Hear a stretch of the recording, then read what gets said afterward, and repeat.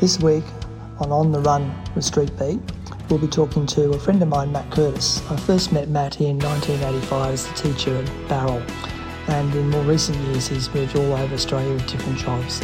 But this is part of a three-part interview with him about his experience of working in Lajamanu, which is 300, maybe 400 kilometres southwest of Katherine in the Northern Territory. It's quite an interesting story about working and living in an Aboriginal community, and he was there for 4 years. Enjoy. Hi, it's Martin here, and it's the 9th of October 2018, and I'm in the suburb of Eglinton in Bathurst with a very good friend I met probably 35 years ago when we were teaching in Barrel. Hi Matt, how are you going? Good, thanks Marty. What's the context of the conversation? It's a rhetorical question. This year the federal government has a joint select committee on Aboriginal and Torres Strait Islanders constitutional recognition, and I've been particularly interested in it. I put in a submission. There were 435 submissions, and I went to a public hearing at the Redfern Centre for Indigenous Excellence last week, Matt, and I was conscious of the fact that you've had a bit of a career in teaching that's had a lot of sympathy and empathy and professional and academic involvement with Aboriginal and Torres Strait Islanders.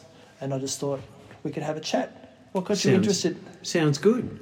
Okay. What got you interested in that space, Matt? Well, look, I suppose if I go back through teaching career very briefly, about 30-something odd years of teaching, I've never really had 2 years the same. That's not 2 years in the same place teaching the same subjects. And although there are teachers that sort of teach maybe English or history for their whole lives and become very good at it, I've been a bit of jack of all trades and master of some, and I've had lots of change and taught at lots of different levels in lots of different places. So to answer the question, all I can say is I got the opportunity to do something different, which was to go and teach remotely in Australia. And it was quite frightening at the time because I'd never done anything like it. But being fascinated to some extent with Indigenous culture and not really understanding anything about it, I thought it sort of came together with that. It's my natural way of keeping on teaching and keeping fresh and keeping growing, so that was going to be that side of it. But I probably didn't have to go to Central Australia to do it, but that was the other part of an adventure. It was kind of like I've never been in that situation before or would see that or would experience in that. And I'm so glad that I did, because it's so different from anything you ever experience. You just think it's like going to another place in Australia and it's going to be a bit different, like maybe moving from the city to do rural teaching. Hi, it's Martin here again. It's still the 9th, the 9th of October 2018, and I'm sitting in Matt's mother's house in, where are we? Ego, it's called. And we're going to go on to part 2 of Matt's journey living and working in an Indigenous community in the 1990s. Over to you, Matt. Where were we? Tell me a bit about what it was like in the classroom and living in an Indigenous community. All right, so let's go to the classroom first. When you go to those areas, of course, you think you're going to change the world, and you hope you're going to change the world, of course, for the better, by educating people. So you bring all your knowledge and all your experience to that. And if you're a good teacher, you can teach students quite well, and you can teach them English and maths because you teach them all the subjects, and play a bit of sport with them because I was very sporty. I like that part too, and all those different things. But the funny thing was the emotional arc, as they call it in stories and movies and journeys, was that I started out thinking I was going to teach them about English, but actually they were teaching me all the time. And when you say, well, what were they teaching you? Well, how about another way to live? How about another way to think? How about another way to be? And not all of which, of course, I've taken on, because I don't come from being a white fella they call Kardia to being a black fella which they call Yappa. So I didn't turn into a black fella. but I started to learn things that I had never seen or understood before, that you could then, or a person could then, any teacher, then incorporate in their lives. So what I found with the teaching staff and the approach was, over time I certainly softened towards that cause or that way of thinking or their way of being, because my belief was, well, when in Rome, do what Romans do. Don't go to Rome and, start preaching, something from another country, because it's just you're in their country.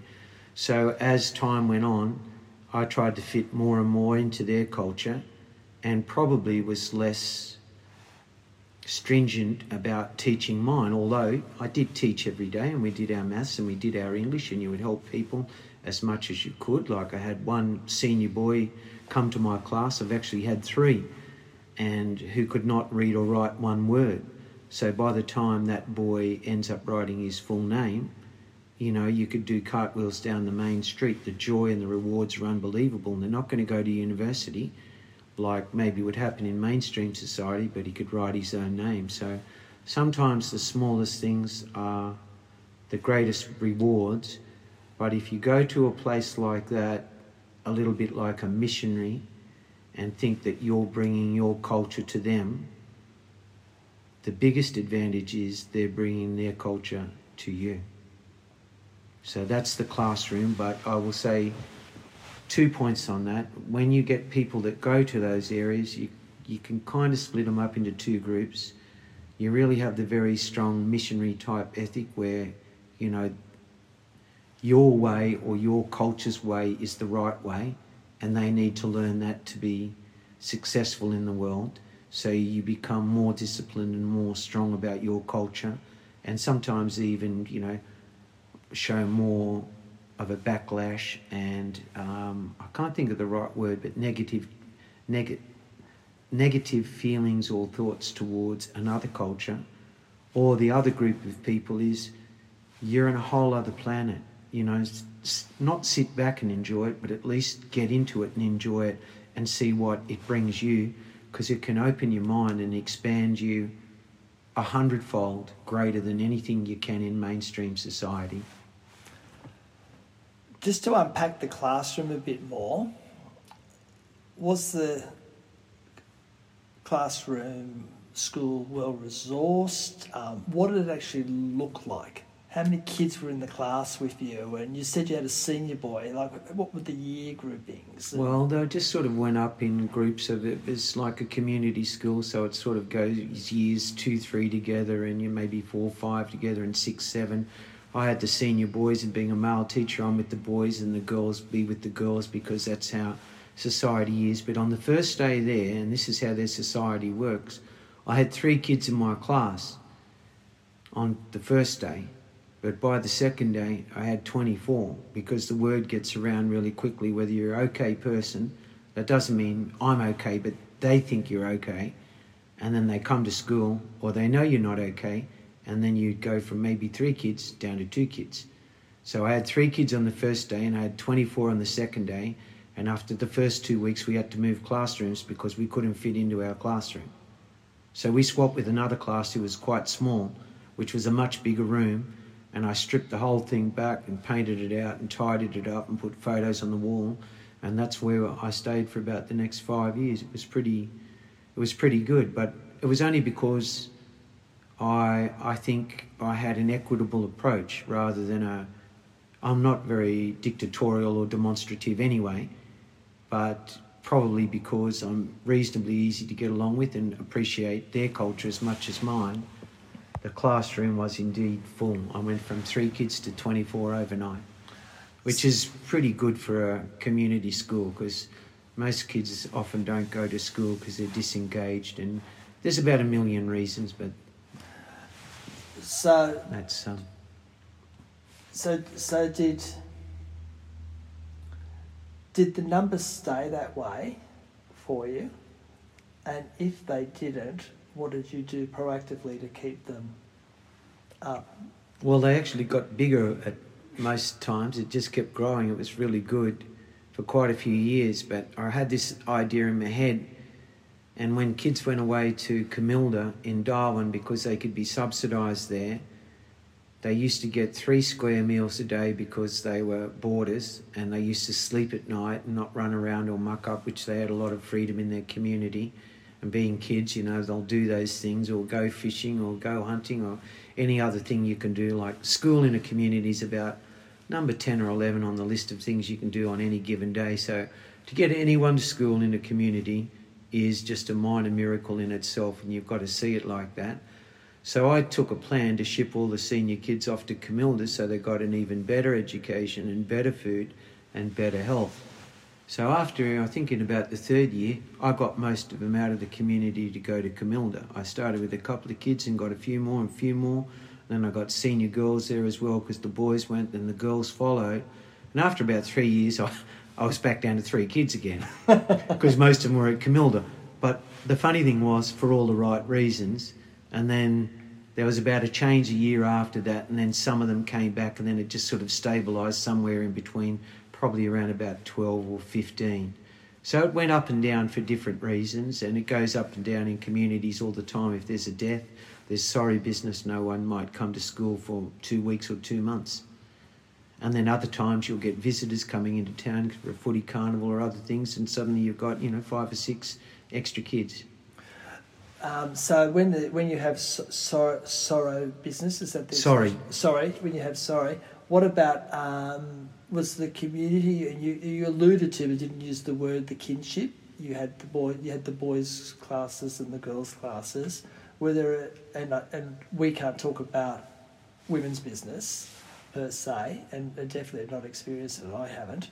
Were there initiation ceremonies, and if there were, did young boys miss school and things like that? Oh yes, there's men's business and women's business, and there's rites of passage at different ages for boys and for girls. And when they go on those journeys, they could be out for a few days or a few weeks at a time, or sometimes even months, a bit like sorry business. But when there's sorry business and there's a death in the community, the whole community goes out until that's over. So there's just nobody at school and no one in the community. And as for business, it goes, my son came and lived with me after a couple of years, and he stayed for a while, and he actually went through business there together with another boy, and I think he was the only white boy to ever go through traditional business that I know of. There may have been others, but I don't think there ever have been in that community. And the reason I think he went through that was, firstly, he came there and he fitted in with the locals too. He spoke the language and heaps better than me. I just had a few words, but he could speak in sentences and understand them. But I think it was out of respect, because I had a good relationship with the community already. Then my son came along and fitted in even more than I did.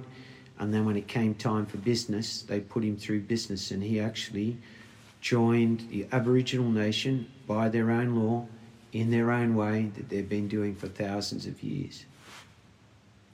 And that's intensely private. Yes, I don't even know all the things that he went through. I was privy to some things which I can't talk about, but it's not much anyway. It's just, think of a normal, ceremony that anyone would go through, and there's different aspects of it. So I certainly wasn't aware of all the things that happened, but I was part of it and supported it and saw those things until he finished that business, which took about probably, maybe 4 to 6 weeks overall, and then until he came back out of that business and out of the bush and living with the elders, and they're passing on their information and secrets to him, some of them, and then he came back into society, but he didn't tell me what they were, and we didn't speak about that because you're not supposed to. So he didn't betray that gift to him, which is how it works. It's not a thing to go, look what happened to me. I did this, this and this. It doesn't work like that. And was Leon changed after that? Yeah, he was. It was quite different. He was more like a young man. He was only a young kid anyway. He was only about 21, 22 at the time. But he just became, I would have said my term for him then, he was a young man. And that was probably the ceremony, even though I don't fully understand it. I understand it in part, but white fellas never fully understand anything. Indigenous people let you know some things, but they don't let you know everything, which is good, because it's their culture and you're not supposed to know everything. But my take on it was he'd become a young man in his own right, which was a really beautiful gift. So you can see why schooling's 10th on the list. It's a very busy, active community. What sort of non-schooling community engagement did you get involved in? You mentioned sport before. Well, there was music. I played the drums, so I played with the local Lajamanu band a couple of times. They let me have a bash on the drums, and I liked to play the didgeridoo, and I had a friend that came up and played the didge, so we used to do a little bit of that for fun. But it was mostly sport, and because I didn't play soccer there, they only played AFL, I joined the Lajamanu Swans first and played with them. They let me play, so I played with them for a couple of years, and I wasn't too bad. It wasn't great, but not too bad. And then later on, I joined with one of the young boys I used to teach. But, when I say young boys, he was about 20 then by the time he sort of finished school. So he wasn't, he was a man in his own right. And he wanted to form a new team called the Waniaka Bombers, which is still going to this day. So he and I formed that team, and they won their first championship only last year, which was some 16 or so years later. But that team's still going today, and we used to play together, about 20 years apart.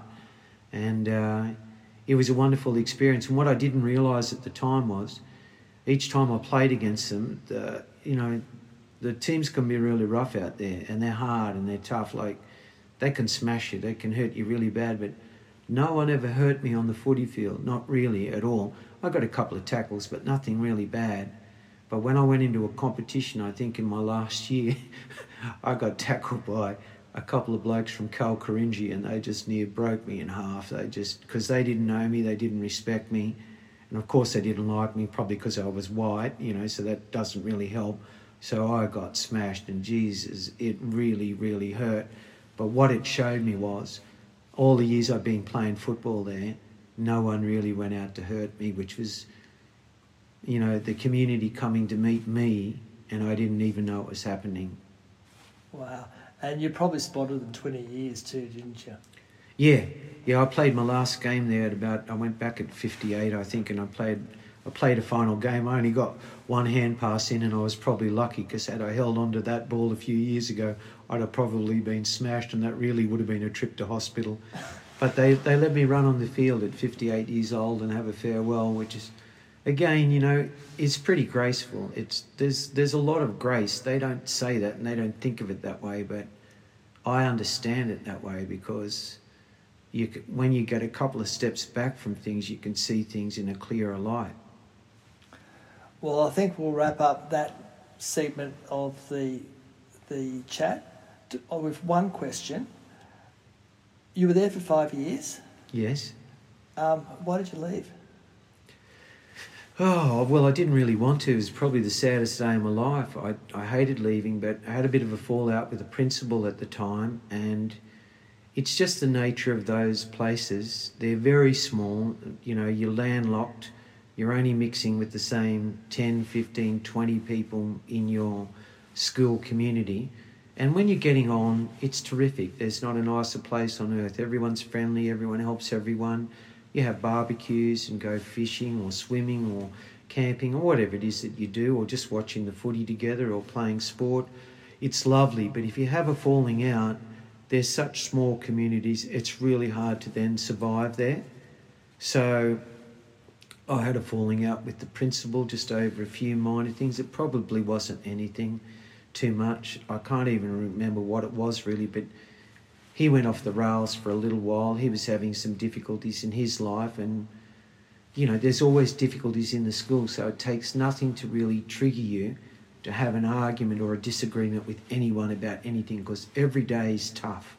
But I'll sort of finish that by saying that's not an excuse, but everyone's doing it tough out there all the time.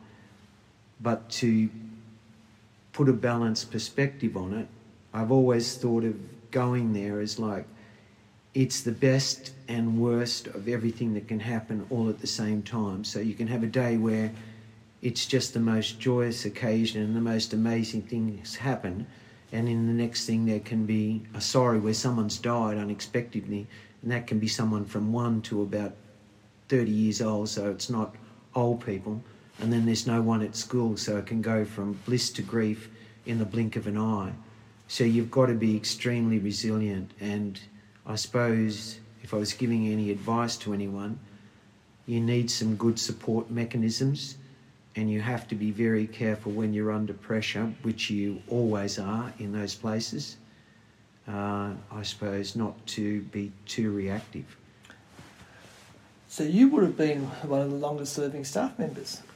Oh, yeah, I was at the time, probably apart from the principal at the time. He was there about a year or two before me, and then I left, and I think he left about a year or so later, and he went somewhere else. But the general turnover is about 2 years in those places because they're so hard. They're so far away, and the weather's tough on you, the travel's tough on you, the isolation can be tough on you, and if you're there by yourself, you've really got no support mechanism. So most people only last a couple of years, even at best. And you doubled that and a bit more.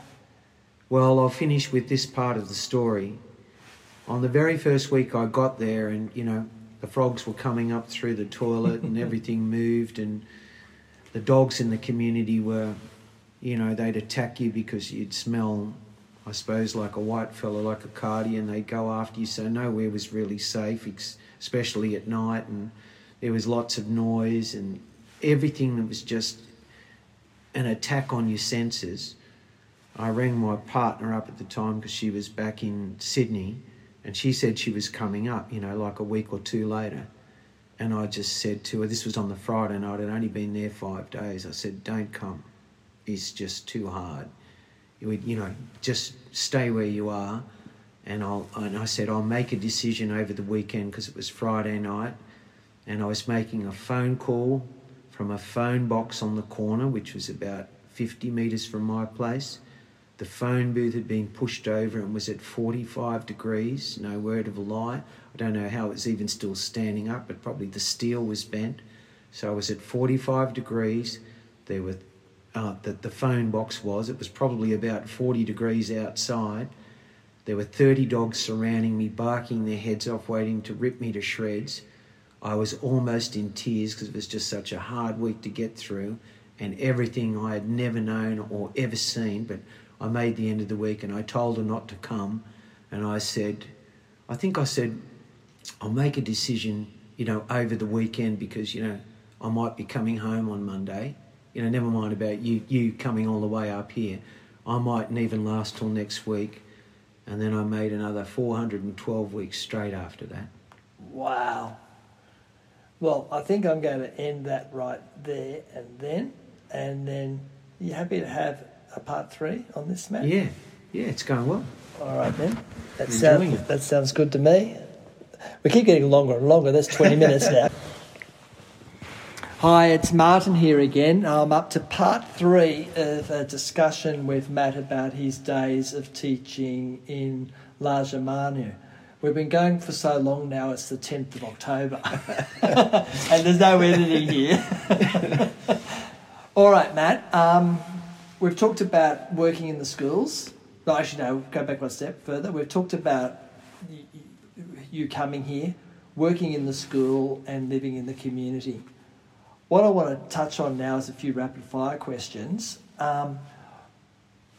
Who was your mentor while you were there?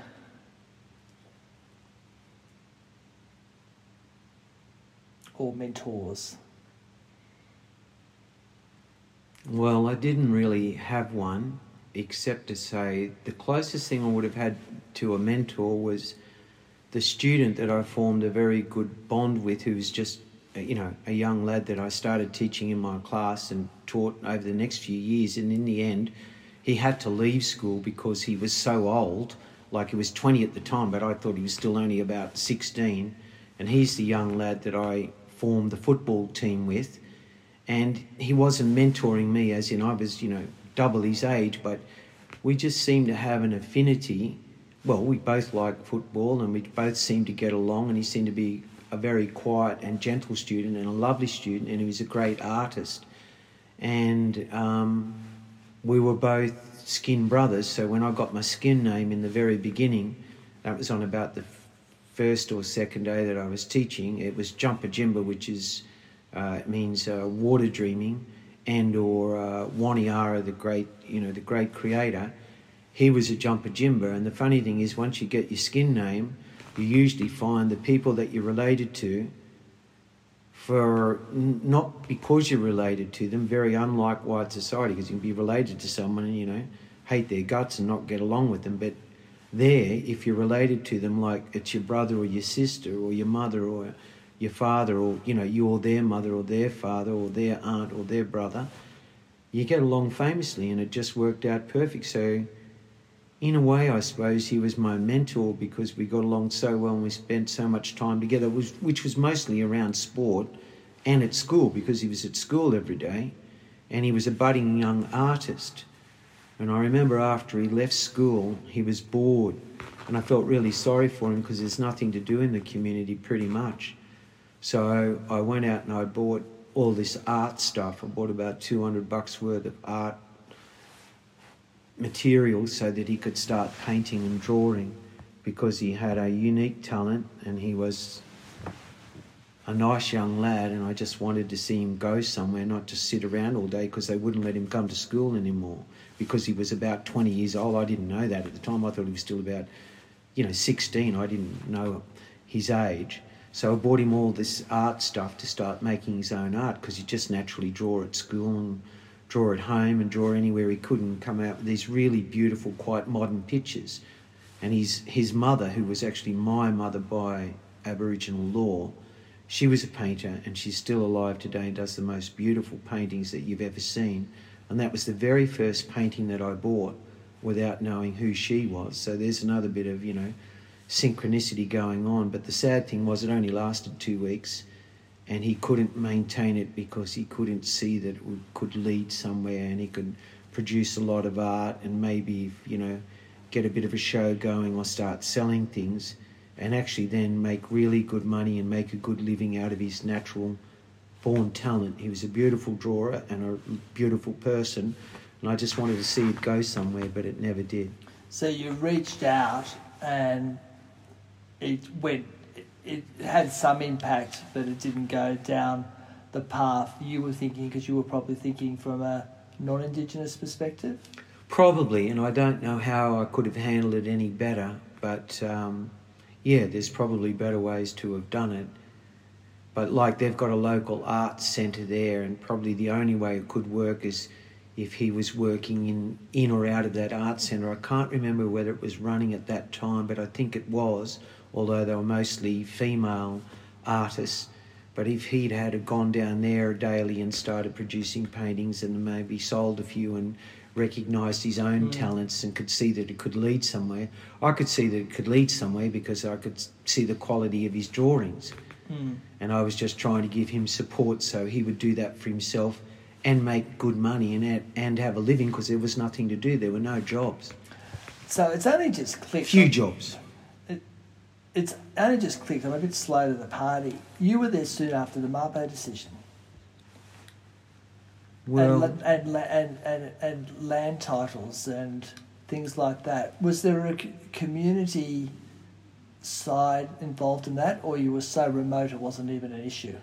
No, that didn't really come up, but they used to have a reenactment every year up the road at Wave Hill, which is near Wave Hill Station or Kalkarinji, and they used to, that's where Vincent Lignari, got that handful of sand poured in his hand by Gough Whitlam. Oh, wow. And they used to reenact that every year at Waddy Creek, so we used to go up to some ceremonies that they used to have like that, and that one was definitely about land rights, and they used to reenact that every year at Waddy Creek, which is the creek that runs through Kalkarinji, but it's not right next to Wave Hill, but it's not far from that property. It might be 20 k's or something like that, sort of on the edge of it. That's the next nearest Indigenous community. And that was 100 k's away? That was 100 k's away, and I think Wave Hill Station was, about 130, it's just a little bit further on. So you had your mentor. who was my student. Who was your student? Sort of leading me down the right path because I knew him. I met other people and fitted into the community and played footy, and he'd come round to our place every night, and my wife would cook tea and he'd eat tea with us most times, and then he'd just sit there and draw and talk about footy and then go home. Very different experience. You haven't mentioned his name. Well, he's got an original name. He had an original name when he was born, which was David, but that had to be changed because when he was young, someone with another name the same or the same sound died, so he had to change it to his next name, which was actually Barnabas, that got shortened to Barna. And the only reason I can say that is because I'm a white fella, but if you're an Indigenous person, you can't even say either of those names, because when someone passes away, to be respectful, and then I will just call him by this from now on to explain it, it's Kumanjay, which means you've passed away, and you don't say their name to call them back to the earthly plane. In other words, it's sort of to free their spirit, to let them not be disturbed, and they go back to the dream time or the cosmos or wherever it is you go after you pass away.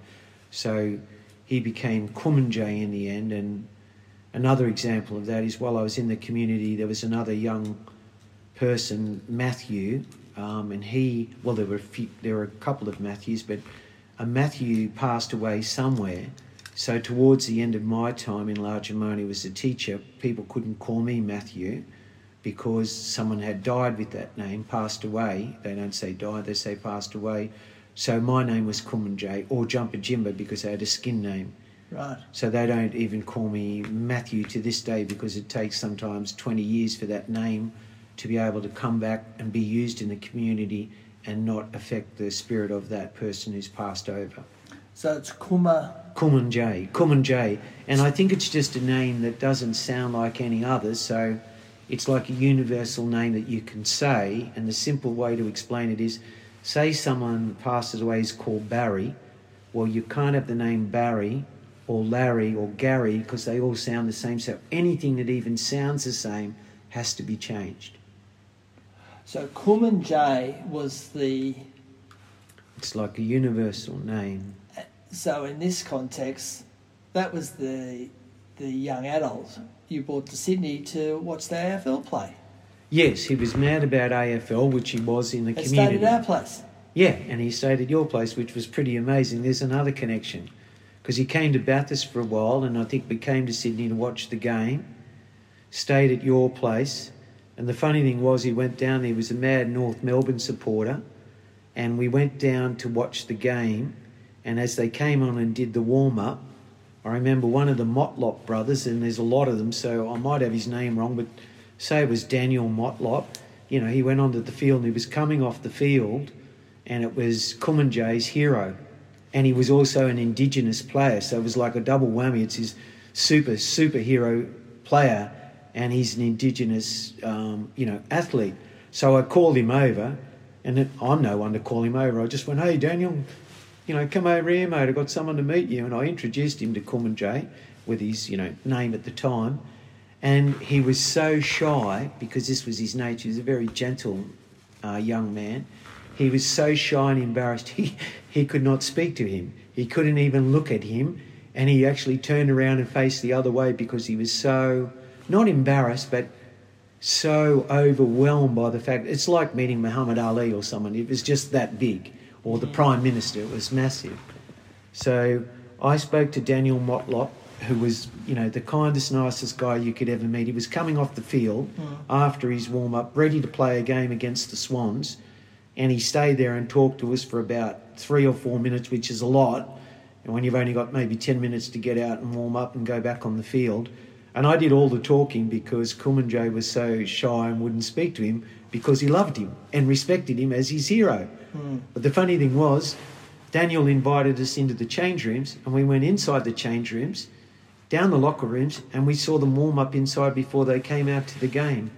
And in a funny way, maybe that was one of my gifts back to him. I took him there and I bought the tickets and I got us there and I made all that happen.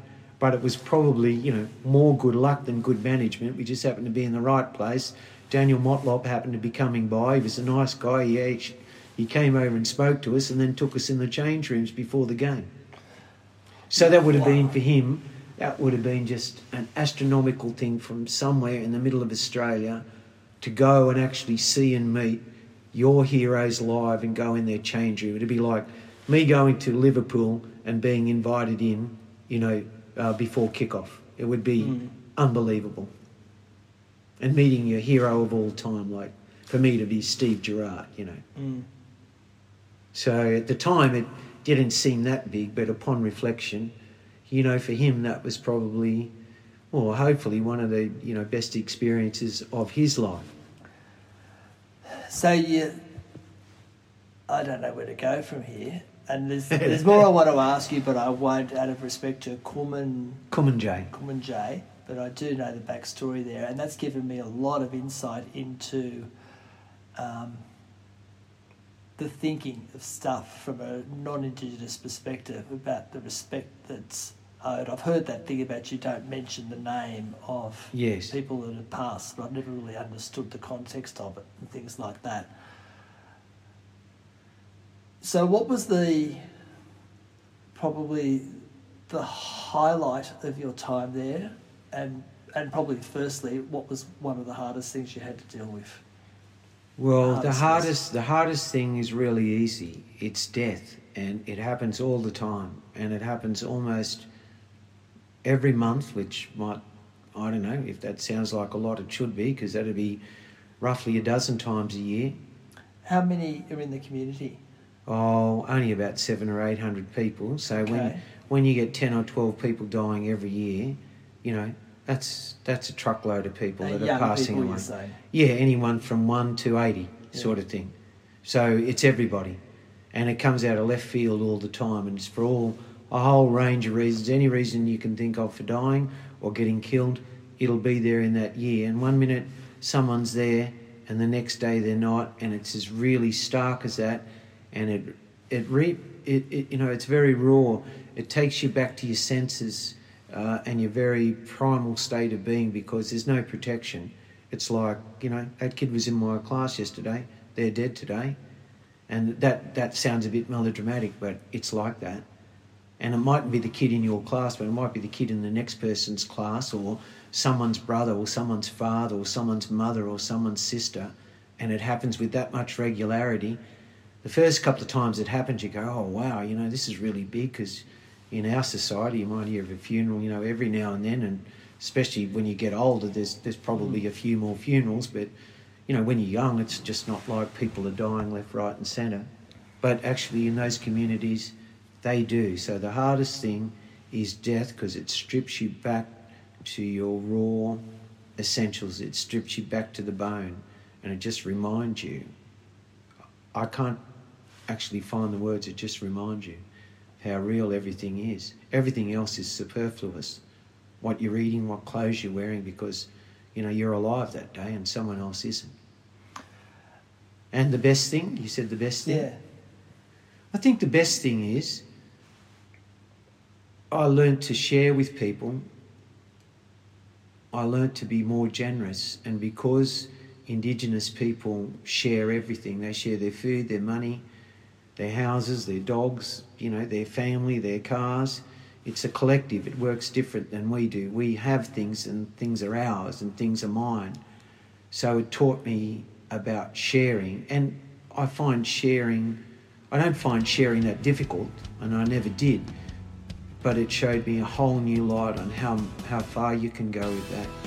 And you can share a lot more than what you think you can. So that was probably the highlight. You actually really learn to share. And maybe it's not just your money or your car or, physical things. Maybe it's really sharing yourself. Well, Matt, I couldn't think of anything better to finish this with. No rapid fire questions? Nah, too good at the moment. We'll just ease that up. I don't know what we're going to do with this, neither do you, but at least we've done it. Yeah. No, it was really good. Thanks, Matt. Thoroughly enjoyed it.